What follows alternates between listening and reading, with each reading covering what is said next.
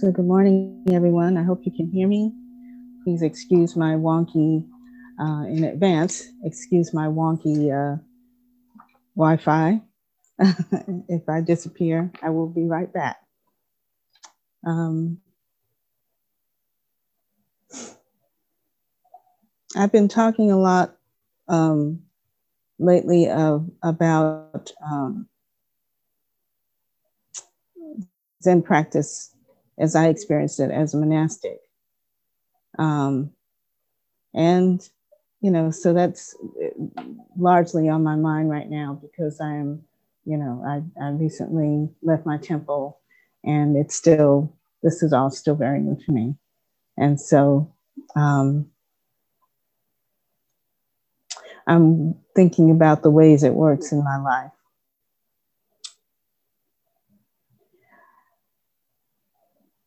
We're right at the point, in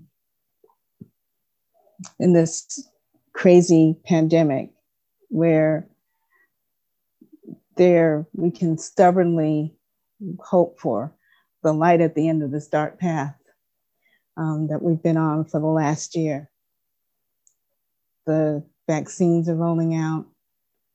The numbers in certain places are calming, going down a little bit. So we are at the point where this intense hope is coming up for many of us. It's coming up for me. And starting to talk about when we can get back together, when we can be face to face again, when we can enter our zendos again. For a lot of us, that's going to look really, really different than it did before. Recently, a friend of mine sent me a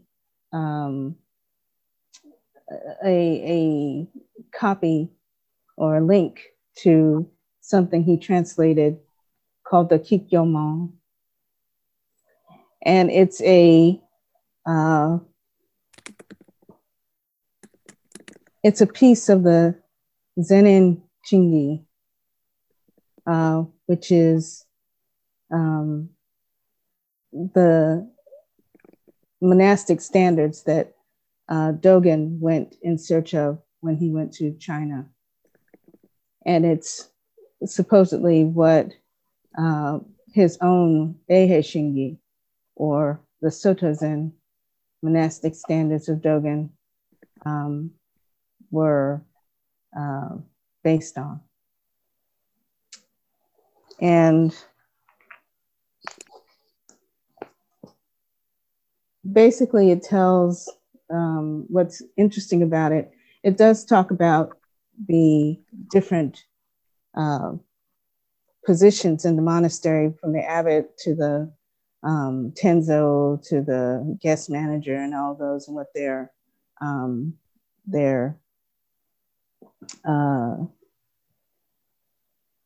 positions are and responsibilities are. But what it really emphasizes in this particular piece of that Shingi is the relationship between those positions, those officers. And it really emphasizes the responsibility that they have to each other, the respect they are meant to show each other, and the gratitude they should have for each other. And this is something we have to remember in our dealings, even as, lay sanghas. Our relationship to each other is as much a part of the practice as it is to, as is the forms or the Dharma teachings, the books, the lectures, all of that is important, but none of it works unless we are in harmony as a Sangha. So what I see this Kikyomon being about is that aspect of living as a community, whether it's in a monastic community or whether it's in a Zen center community or whatever. I'll just read a few pieces from it. And as I said, it's talking mainly about the officers of the Zendo or of the monastery. But this also applies to us as whether we are ordained or lay in dealing with each other in our Zen centers, at our work, at home. And I'll just read a few pieces of it because it is kind of long. Practicing Zazen in the morning, requesting teaching in the evening, without wasting a moment, this is how we express gratitude to the abbot. Respectful and humble, actions unhurried and thorough, this is how we express gratitude to the head seat. That's the Shuso. Being united together with the others in the 6 harmonies, practicing together like water and milk, this is how we express gratitude to the rector.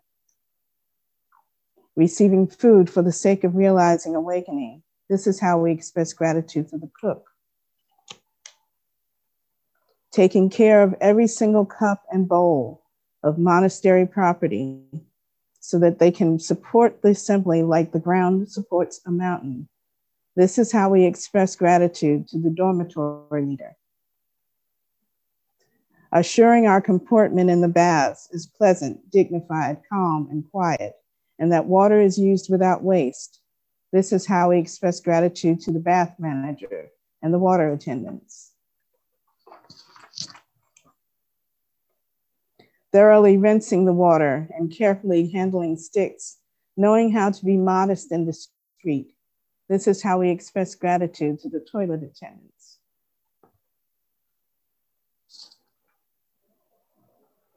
I didn't read all of the officers. There's plenty more list, this whole list that it goes through of officers. But everyone down from the abbot to the toilet attendant is dependent upon one another to make this thing work for everyone. In the monastery and in life in certain ways, if you are in the monastery, you get to, or particularly in a training monastery, roles change every few months.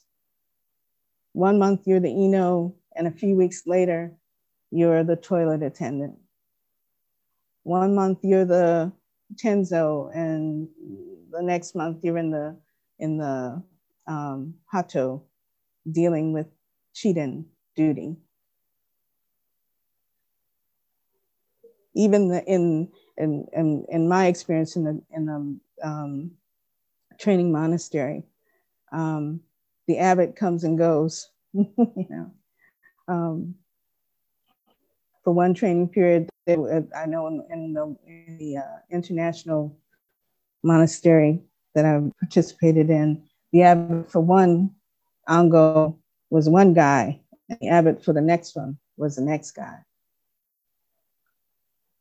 So it comes and goes. So if you're in training for any particular bit of time, whether it's in the monastery or at the Zen Center, you're going to be standing in someone else's shoes eventually. And you're going to have to rely on other people to do jobs that are very important to you, feeding you, cleaning up after you, making sure that you have everything that you need to participate in this practice, to do your practice.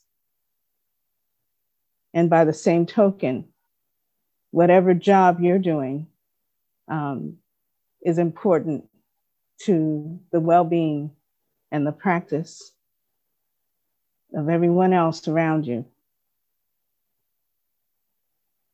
I think and that's a good reason to do that, is because you need to know.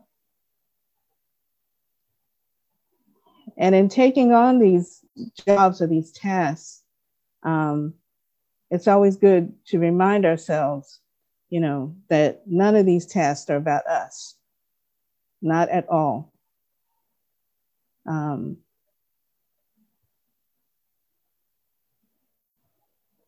When you're dealing with your task,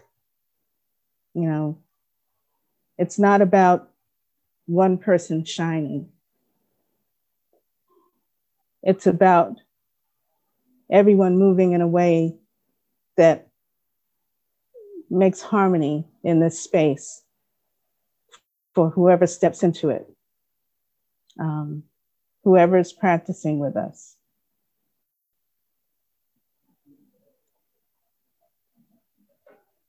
And to do the task is not to do it in a way that is self-conscious or perfect or shows off your skill. Don't really care about that. When all that needs to happen is the lights need to be turned on, the space needs to be in order, and the candle needs to be lit. That's all that's happening. And what is meant for, I think, for us to bring to those tasks is to do it wholeheartedly, without self. I remember I've had the privilege of having to teach someone how to be Jisha. And one of the things is that if you know what the Jisha is the person that goes up and holds the incense and presents the incense for the doshi to offer at the altar. And we can do all of this in the noisiest way possible that brings all of the attention upon us. Or you can just do it. And I remember saying to one person, well, first let me say, this is not meant to mean that you don't take these tasks seriously. When I do these tasks, I have to come to it mindfully. I have to come to it in the spirit of being of service in that moment, whatever little action I'm about to take. So I remember telling this person, who was going to be Jisha, that all you are really is a Pez dispenser for incense. Your arm goes out, the doshi takes it. Your arm comes back, you bow, you step away. And if you do Jisha properly, nobody sees you. There is nothing there. The incense is presented to the doshi, the Jisha steps away. This me doing Jisha doesn't have anything to do with it. And the ritual or the schedule continues.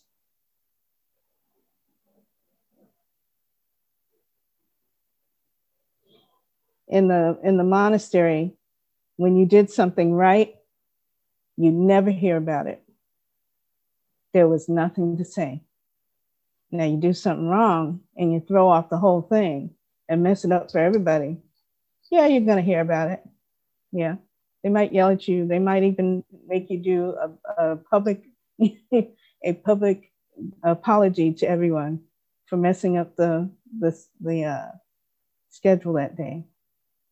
But you won't hear it tomorrow. Tomorrow you have another chance. Tomorrow, none of that happened. Whatever happened yesterday, unless you do it again, it's forgotten. That was today.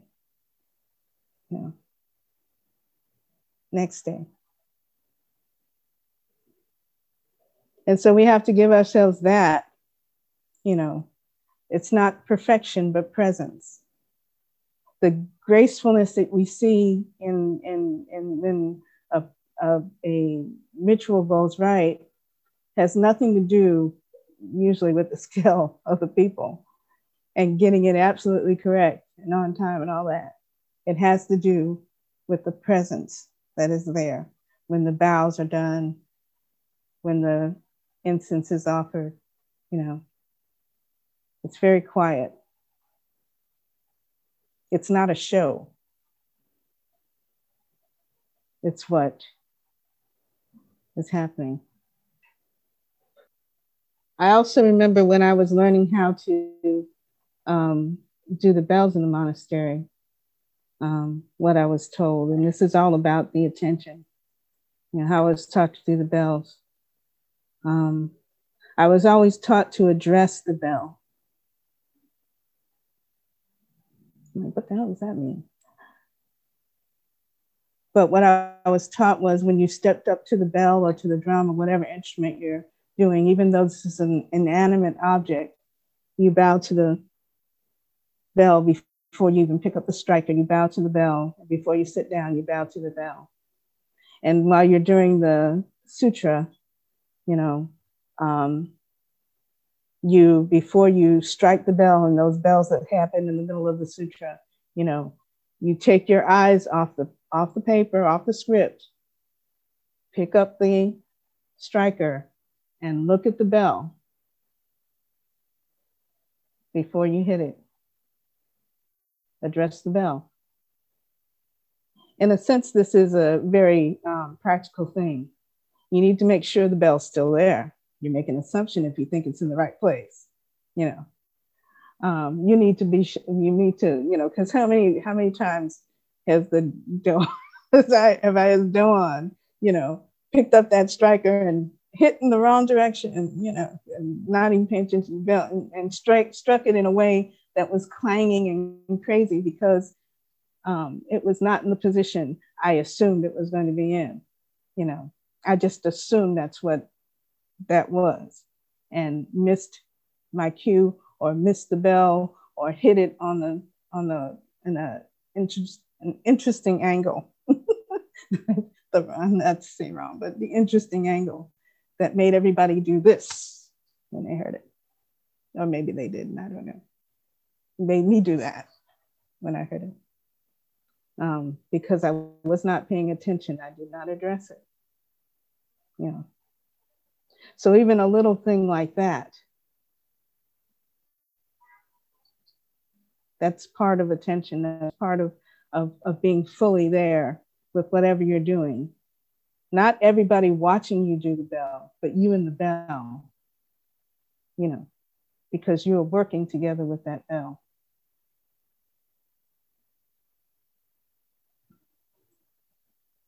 I think of that and I was like, you know, what if, just like when addresses the bell, you address that person that's right in front of you.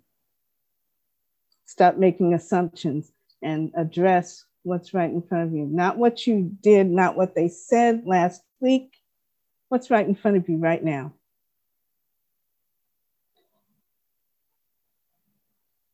And with responsibility to what you're trying to do together.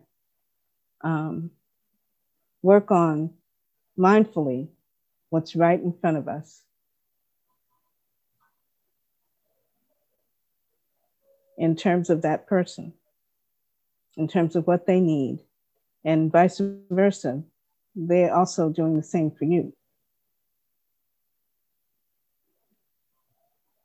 And making this work with the best of our abilities, with the best of our intentions. At some point, you know, there's going to be a person who is in the position of Jisha and a person who is in the position of Doshi. And they may have had some problems together, you know, because we all have our delusions, and that's the other thing. understanding that we are all working through our delusions. And some people are in one place and some people are in another place. And I am in a certain place and I'm wanting some consideration, some a little bit of sympathy for my difficulty in working out my delusions. And the same, I have to give the same to others who are working with theirs. And to come to some belief that, you know, because we're all standing here in the Zendo, or we're all doing this practice together, that our intent is for the greater good.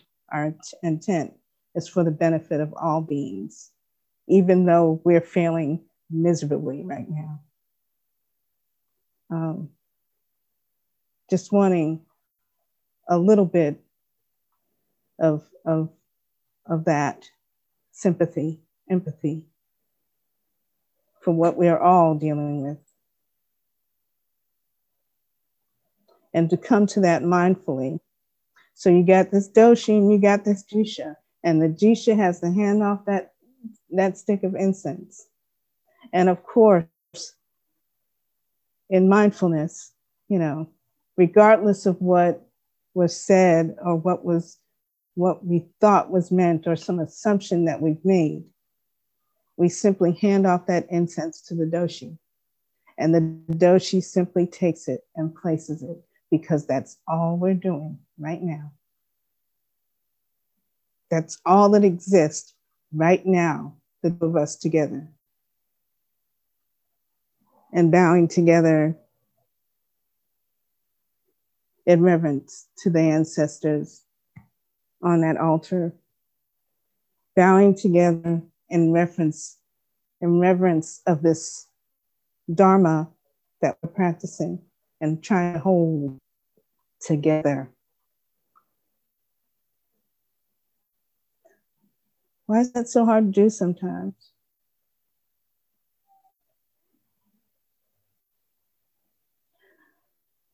So again, you know, and I don't know if you heard me, because, you know, I'm not a tech person. I don't know when I'm doing it or not. But what I meant was, when we come back together in these spaces, our spaces for Zazen that are going to look totally different, here's the opportunity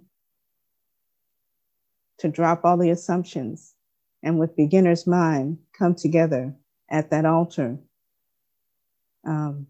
and just pass the incense, you know, and let go of those ideas of who's doing what, you know.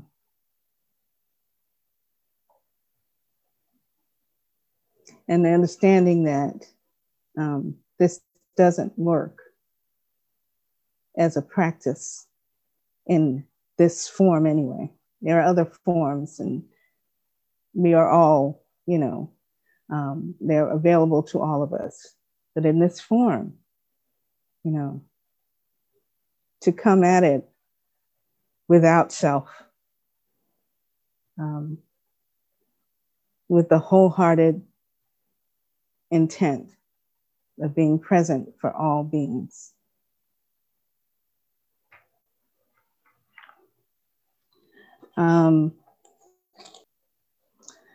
So yeah, I just want to read, this is towards the very end of the Kikyomon.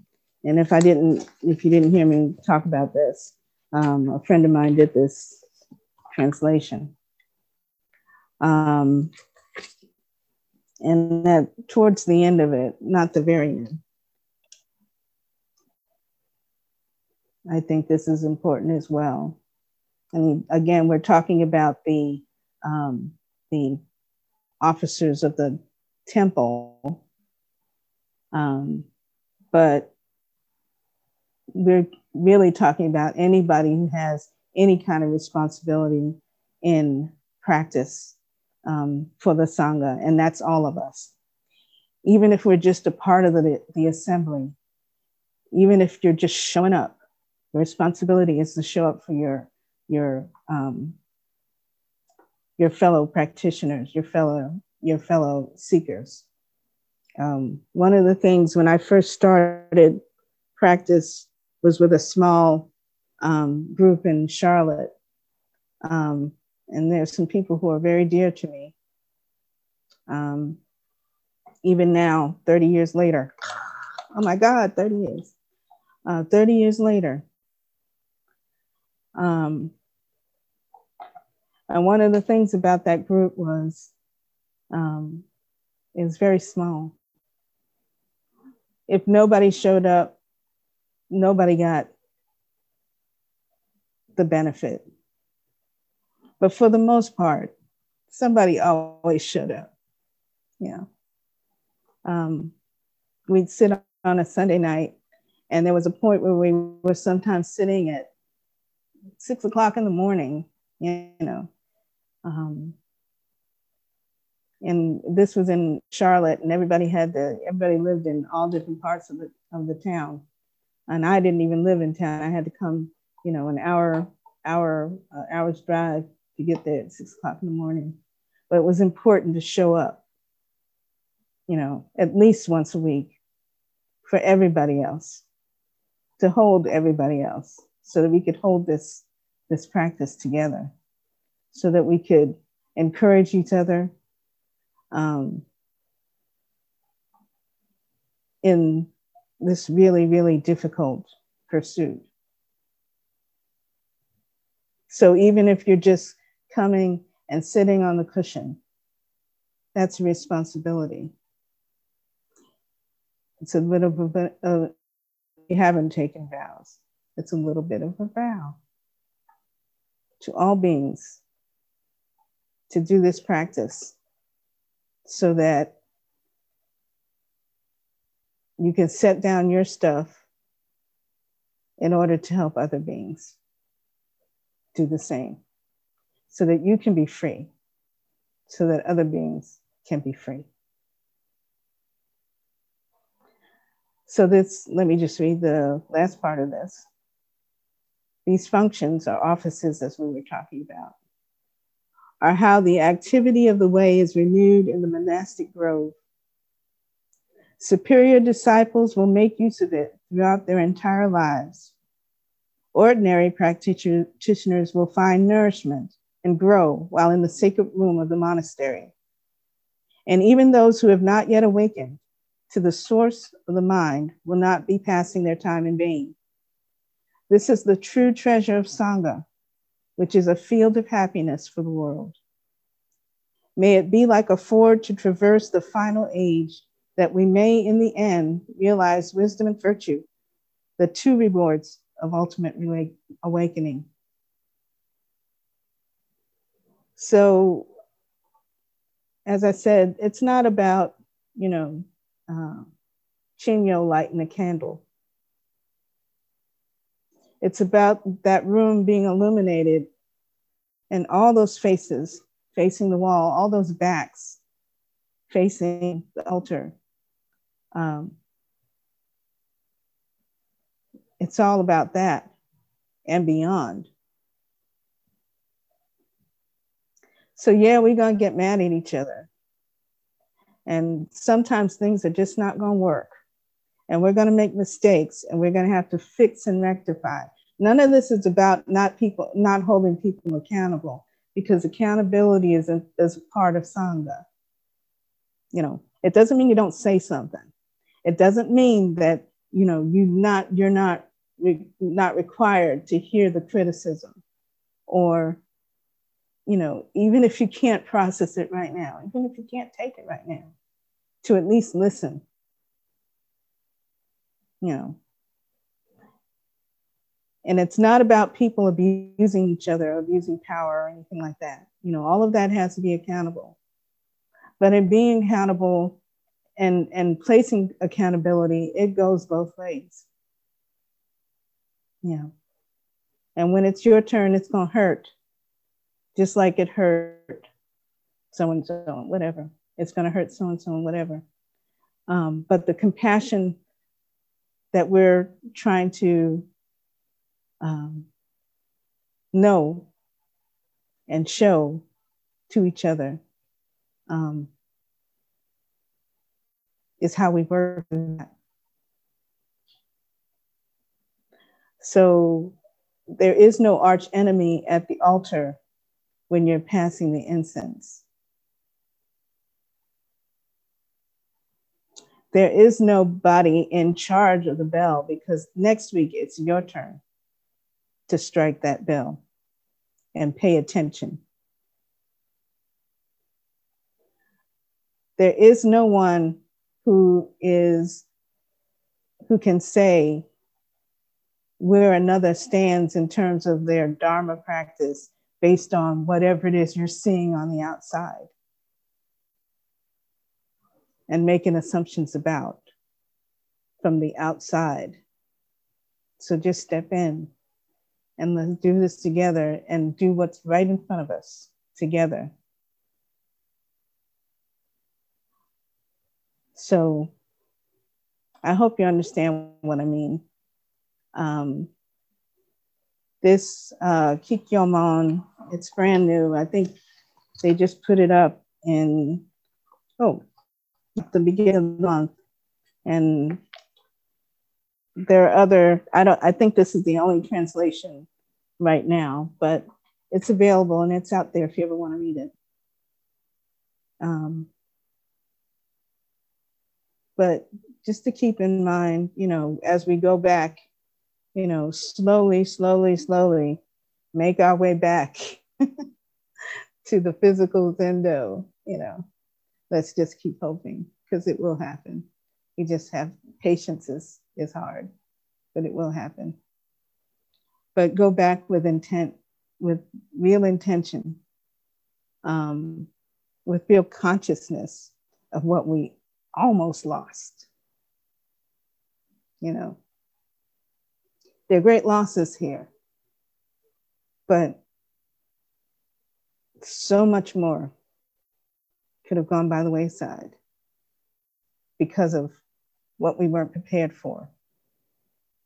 That makes me feel how much more precious I could have held that, whether it's just not just, a building or a place, but the people and the efforts that went into that. So for so many years and over so much time. But also this bright new beginning that this can be. With all the knowledge that comes from that previous experience and all the appreciation that comes from how quickly it became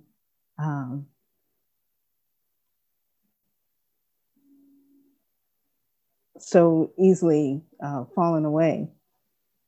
This is impermanence, what we're always trying to learn. Here it is. So I think that's all I have to say about that. Thank you very much for your patience, and thank you. May our intention equally penetrate every... Thank you for listening to this podcast offered by the Brooklyn Zen Center. Our programs are given free of charge and made possible by the donations we receive. For more information on supporting Brooklyn Zen Center, please visit the giving section of brooklynzen.org.